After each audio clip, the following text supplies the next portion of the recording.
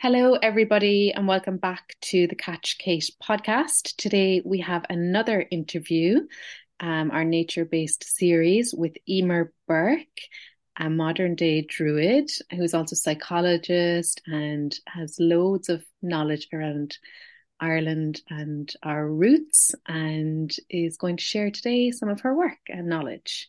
So, Emer, welcome. How are you keeping today? Great to be here. Thanks very much. I'm delighted to meet you, Kate. So thanks. Great. Super. Um, so nature is basically the theme of all these Mhm. series, and nature is a big part of your world. Would you give us a little bit of background on yourself? Well, I like I say, professionally, I would say I'm a psychologist in private practice in Kilkenny. Uh, in terms of the nature piece, I am a druid, and I am the chosen chief of the Order of Bards, Ovates, and Druids. It's an order based in the UK but global, with members all over the world. I'm a herbalist. I'm a storyteller. I play the harp a little bit. Um, so I suppose, maybe talk a little bit about Druidry and what it is, given that this is about nature. It's essentially a nature-based spiritual path where we look to the landscape and the seasons as a metaphor for our lives. And we do that by marking the wheel of the year. So central to our practice is having a very rich and deep inner world. So there's that notion, when your inner landscape is in sync with the outer landscape, then there's harmony and balance in our lives. So hence, every 6 weeks, we have a ceremony to mark that. So we'll be coming up in the next few weeks up to the winter solstice, which is that time of going within into the darkness, the stillness and restriction, that time of hibernation and stillness and waiting, recognizing that all has gone before us, and then waiting for the light to be reborn so that we head into the light half of the year gradually. Yeah, that's amazing. Following nature's season. And say for anybody who's never heard of Druidism, could you give a little info on like how it came about, its history, like which land did it come from? Well, there's a big question. I mean, certainly from the Celtic lands, but so these islands around here, so Ireland, England, Wales, Scotland, but certainly Gaul, that's France, Europe. People have told me, going way back, into Eastern Europe, the Druids were there, and it's believed that even they were there in Galicia, or is that how you pronounce it? Where St. Paul wrote to them. So it goes back a long, long time. Now, the Druids came from an oral tradition, so they didn't write down anything. So all we know about the ancient Druids are from the accounts by the Romans, which would be heavily biased, and also by the Celtic monks, the early Christian monks here in Ireland, which would have been biased as well. However, it's a very rich source. It's probably the only written source that we have about Druids. So very much it's a broken lineage, but I suppose it's been there. There's been a trickle all the way down. There are essentially, from within our own order, and this would have been written by the Romans as well, three strands to Druidry. So like the strands of a rope, you have a bardic strand, and the bards of old were the history keepers, the storytellers, the poets, the musicians, and they had held a very important role within society. They could bring down the power of a king if a king wasn't honouring sovereignty or didn't obey the laws of hospitality. A bard could either make or break a king. So they had a very, very important role. The second strand is, in the order we call it, an ovate strand. That would be similar to foy. It's an older Irish word. A poet, seer, a diviner. So in this strand, it's the healing strand, the shamanic strand. The ovate is the one who can navigate between the past, the present, and the future, who divines, who works with herbs, healing. The shamanic strand is the one who can navigate between the past, the present, and the future, who divines, who works with herbs, healing. The ovate is the one who can navigate between the past, the present, and the future, who divines, who works with herbs, healing. And then the Druidic strand is the philosophical strand. So it's the ritual holder, the celebrant, the philosopher, and that notion of being of service. Service is very, very important, a central part to Druidry. That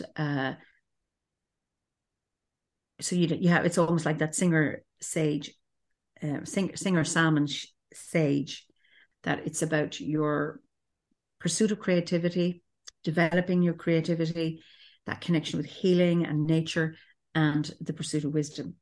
So we don't have a big book or a good book. We don't have dogma. We don't have a list of sins or a list of commandments, but you are expected to take responsibility for your actions. You look through your actions, or look at your actions through an ethical lens, that you are responsible for your own behavior. And being of service is a very important part of that. So because we don't have any dogma, so but we have, a broad or a wide range of backgrounds, in terms of our membership. People come from a Christian or a pagan, an atheistic, a Buddhist, an Islamic tradition. It doesn't matter, or Jewish. You can be a Druid and a priest, a Druid and a Hindu. It doesn't matter. But what unites us is we have shared values around respect for nature.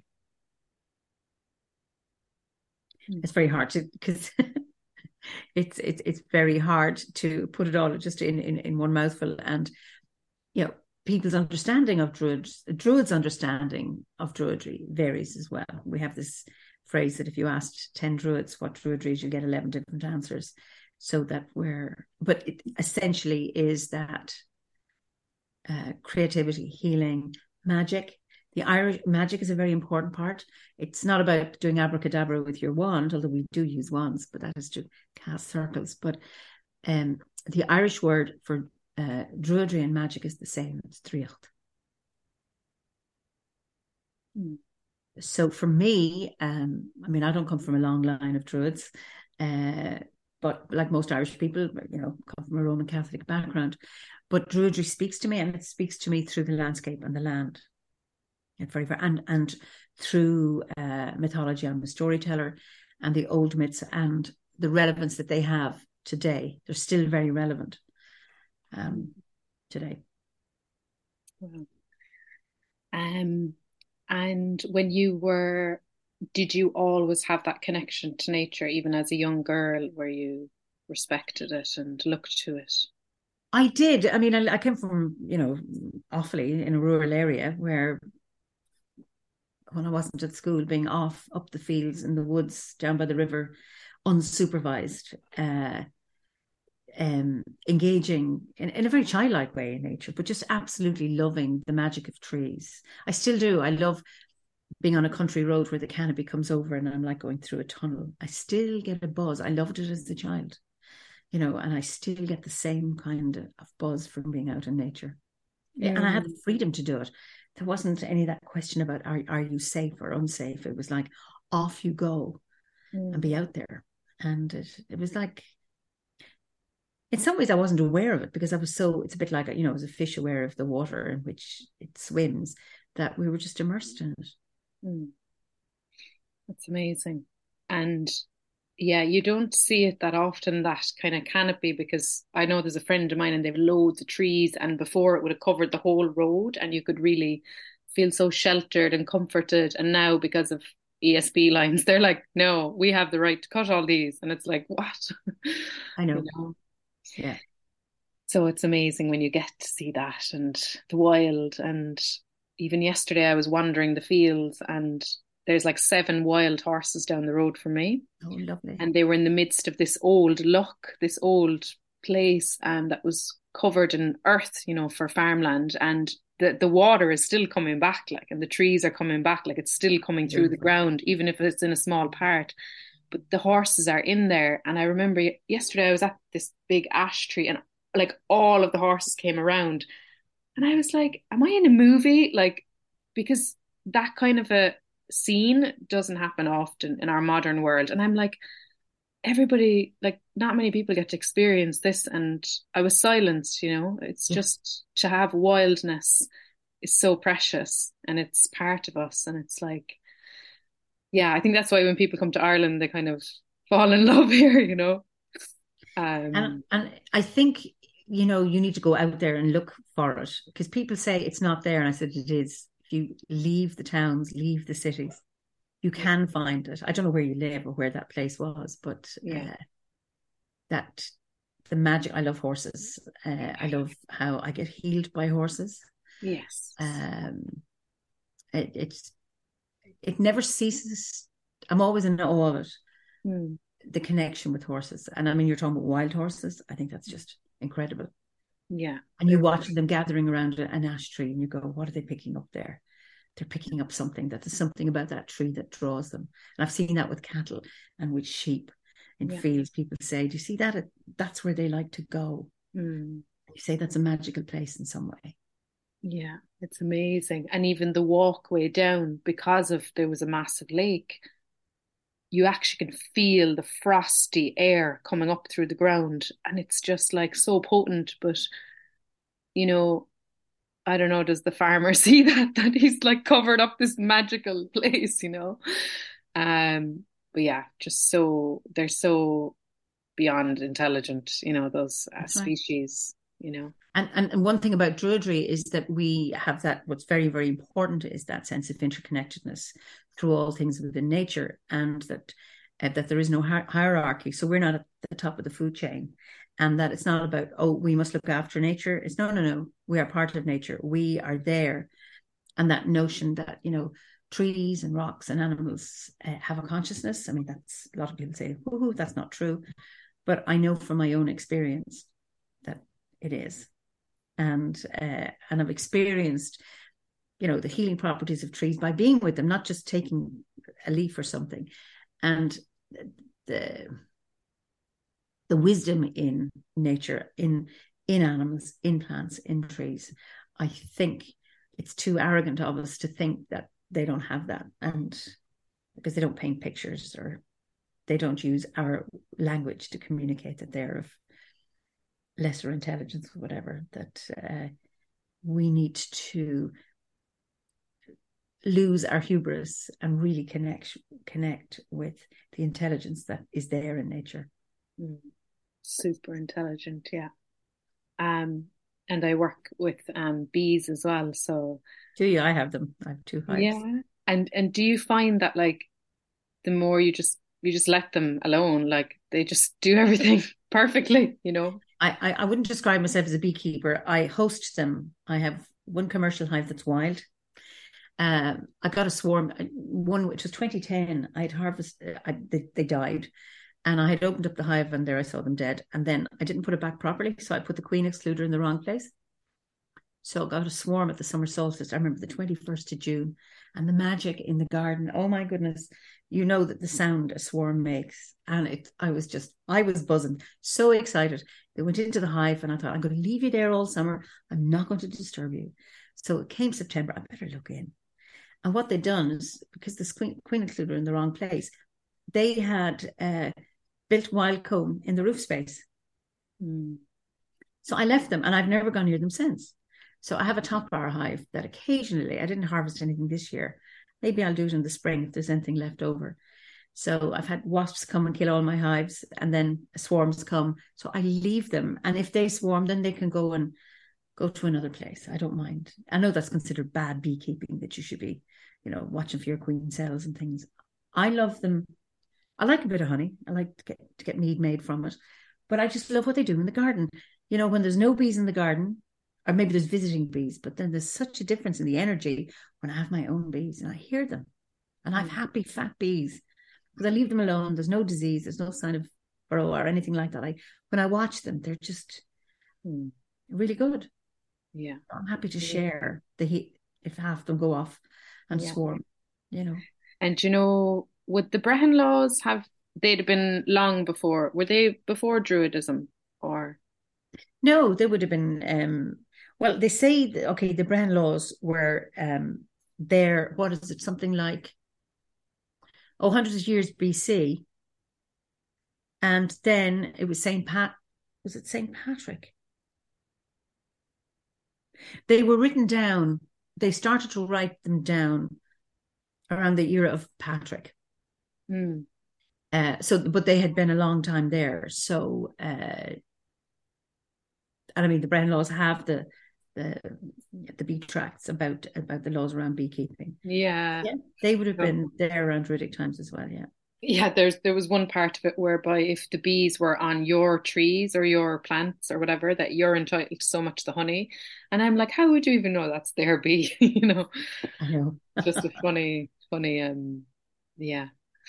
Um, and you also go out foraging, right? I do, yeah. I don't have to go far. I just go out to my garden. Yeah. And I remember when Howard, my late husband, was alive. I mean, he did a lot of it because he had retired early. So we home educated our children. So I was still outside working, and he would do a lot of foraging. And then, I just got so busy with my life. And then with COVID, being here, I went back to my herbs, harvesting my herbs and making my tinctures, but a lot of foraging as well. And I remember being able to go out and pick at the height of summer, 38 plants that I could eat in my garden that I didn't plant, or some I had planted, but this isn't something that I farmed. This was food that was growing in my garden between leaves of trees that were, before the solstice. You can eat birch, you can eat hawthorn and those kind of things. And I'd have about 38, be able to collect them from my garden. I mean, magic. It's all there free. It's amazing, isn't it? Yeah. Nature's supermarket, and most of us don't see it.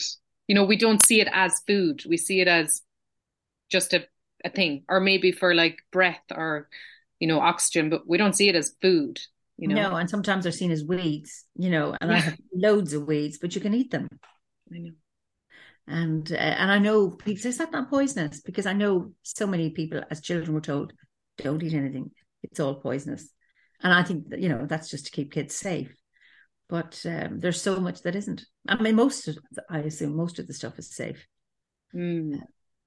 And do you have any plants or herbs that, you regularly use that you would have a strong connection with? Well, in terms as a druid, I grow mugwort, I grow agrimony, I grow vervain, and they would be three foundational herbs. I make incense.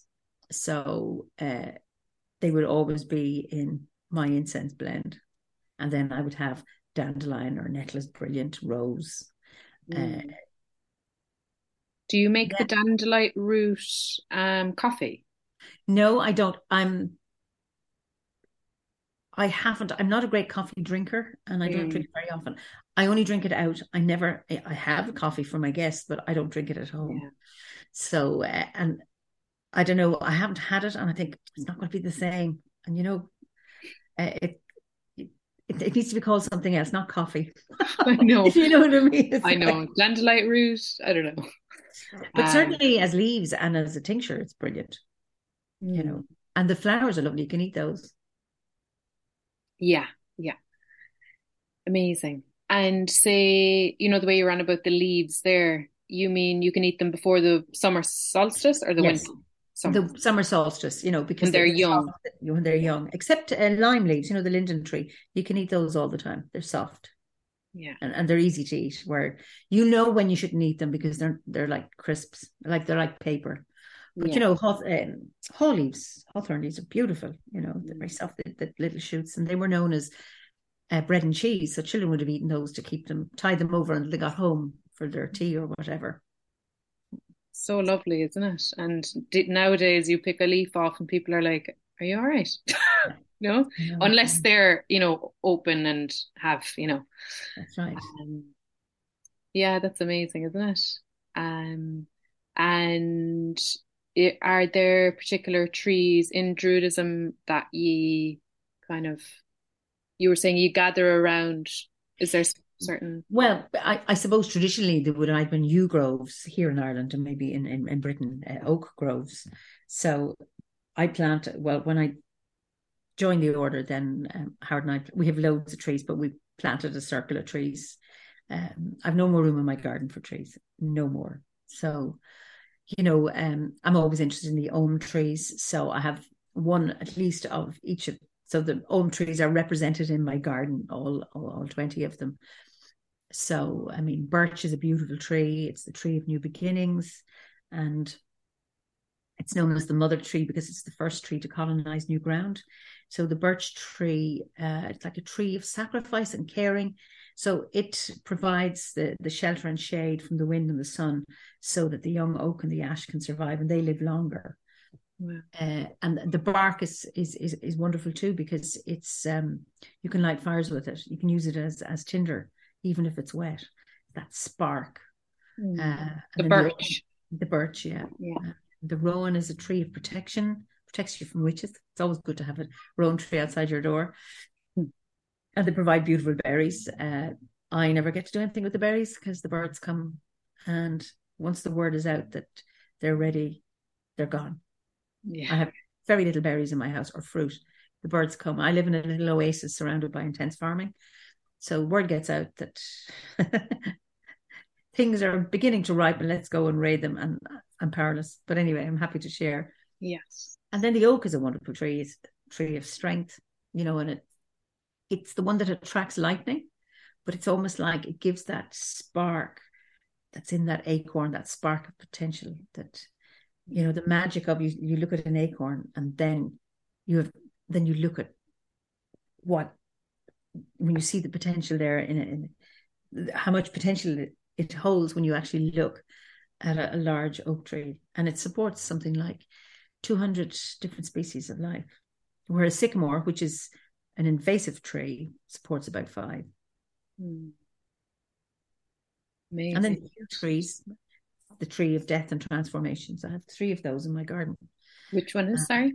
The yew tree. The yew. Oh, the yew is gorgeous, isn't it? So this is the tree of the ancestors. And of course, I'm conscious today is the 30th of November, the last day of Samhain. So where, we honor the ancestors. And the yew tree is probably it's the oldest living tree in the Northern Hemisphere.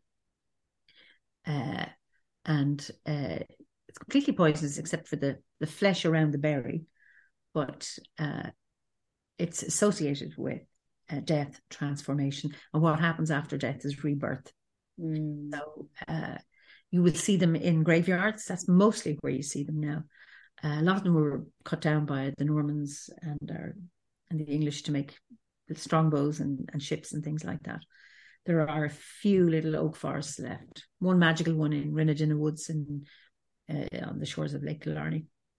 Yeah, I've actually been into that one, and it's I actually got lost in there, and it was just the ground was like this moss that I was like, where am I in the world? I had never, and I'd seen a lot of places, and I was like, I was totally lost in there for hours. Like, that moss is incredible. It's incredible. The color. Yeah. Beautiful. It was so surreal, the colors, I was like, is this even a color? Yeah. Amazing. And then you have the one in the Abbey, in Muckross Abbey, that large yew tree. It's in the middle of the cloister.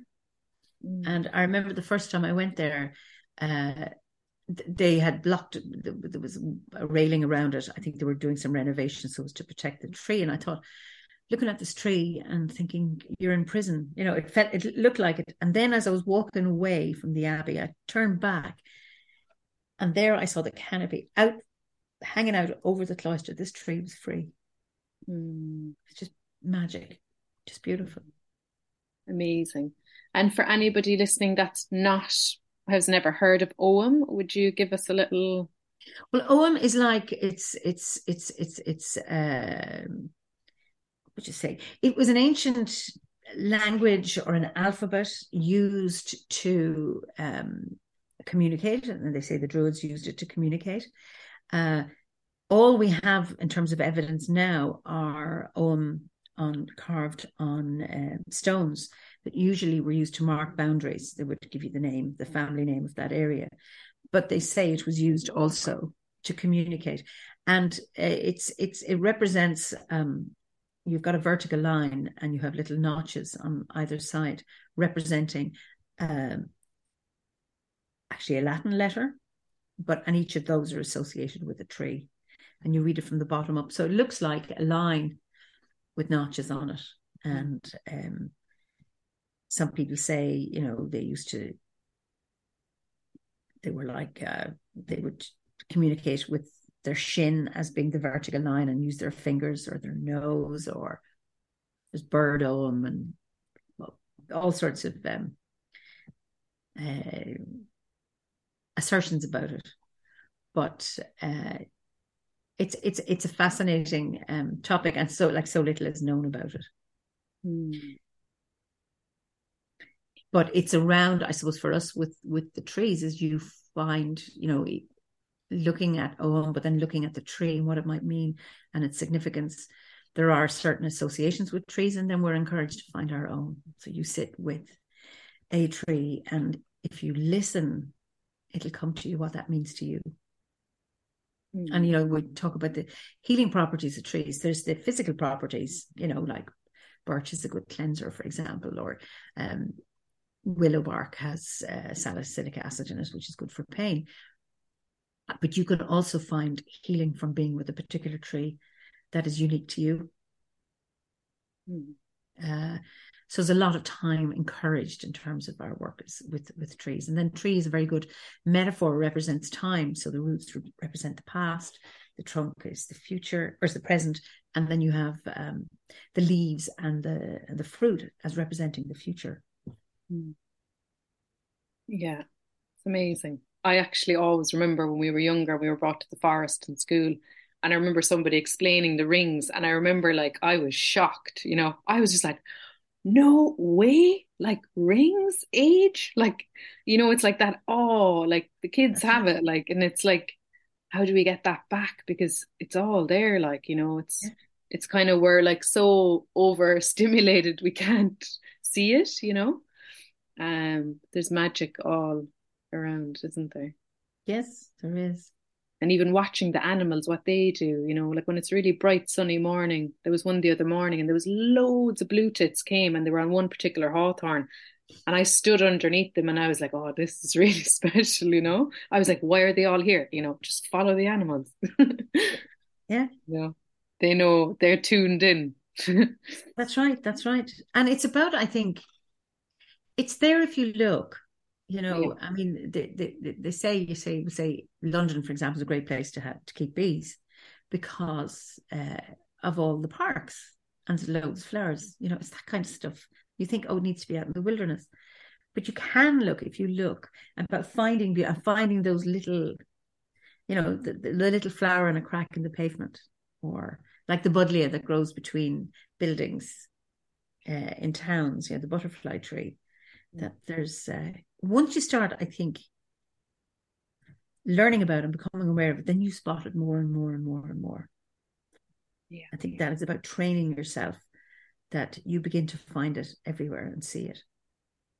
But it's about being willing to turn your machine off and go out and actually spend time and look at the night sky. I think it's hard in a city to look at a night sky because of all the light pollution, but I'm very lucky living in where I do live.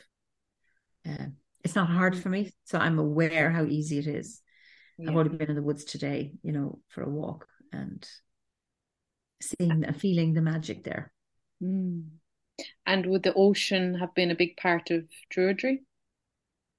Well, all of the elements are really, really important. So earth, sky and sea are the three important realms. So absolutely.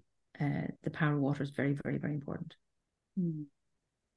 And if anybody's listening and they may feel the Druid calling them, is there somewhere where they could go, or can they find you somewhere to ask? Well, if you're interested in pursuing it, a study is druidry.org, www.druidry.org. My own website is, because I do have ceremonies to mark the Wheel of the Year. People can't turn up, they need to check in with me first because I have to manage numbers, but that would be kilkennydruidry.com. Super. And you also took part in a series, Wisdom Keepers? Yeah, I was at the Healing Bridges Festival in August, and I met Germany and Miguel, who are the Wisdom Keeper people, they interviewed me for an hour, and so those clips that you saw are little clips from that interview we did. Super. And is there anything else you'd like to share today for people to take home? Or Just something around where we're going into the year. We're talking about being in harmony and balance with the landscape. It's really hard. There's a big challenge for us in the modern world to be able to, particularly in the winter. This is the time where we all get busy, when in fact, traditionally, we should be, drawing in and gathering around the fire. And that to be able to, I suppose, to allow ourselves time to draw in. I know there's Christmas and that. Now, whether you're a Christian or not, you can't avoid Christmas. Living in a country like Ireland, it's there. I celebrate it culturally, but spiritually, it's the solstice that is so, so important to me. But to be able to tune into the dark and allow the dark to envelop you and not be afraid of it, and allow it as like a comforting blanket around you to help you renew yourself and restore yourself. That's what I would say. That's just coming to me now. Yeah. And it's in the blackness, so much potential is born, isn't it? And I love it. I don't like in September, when, oh God, the days are getting longer, or the days are getting shorter, and the nights are drawing in. But once I've passed the equinox, okay, I'm ready. And then I enjoy the lie-in when the clocks go back. And then I find I'm in the dark, that's okay. It's just that, because I love the brightness of summer. I love the long evenings, and I have so much energy to do things. But then when I get in here, I don't want the dark to leave me. I just enjoy that, just drawing in. So I invite people to enjoy it as well. Yeah. I love caves. I love being under the ground. Just feeling the earth surround me and the darkness. Super. That's really lovely to hear, because some people have fear around it, that dark time, or slowing down, because slowing down doesn't feel normal. Like, it doesn't feel good for their nervous system, because they're not used to it. So that's really great to hear. Yeah. And I don't know. I'm saying to a couple of people now about the coffee, like that doesn't help when you want to slow down, because it really pumps you up, It does, unless you do decaf. Yes. Yeah. Which is what I do. People say, it's not worth it if it has to be decaffeinated. But I know I like cappuccino, and I like it not too strong. Yeah. And it's like, that's what I have, because then I don't have to worry about the buzz afterwards. Yeah. That caffeinated buzz. It's like, no. I want a bit of comfort and ease. So, yeah. But you see, but if you need the kick, that's that pull, Yeah. Perfect. Well, thank you, Emer, for coming on to share today. Thank you for your time. Lovely chatting to you. Thank you. Folks, if you like this episode, give it a share. Or I'd love to hear from you, some feedback. And patrons, thank you for supporting every month. If you'd like to support, you can go on to patreon.com/catchkate. And we'll talk to you all very soon. Ciao.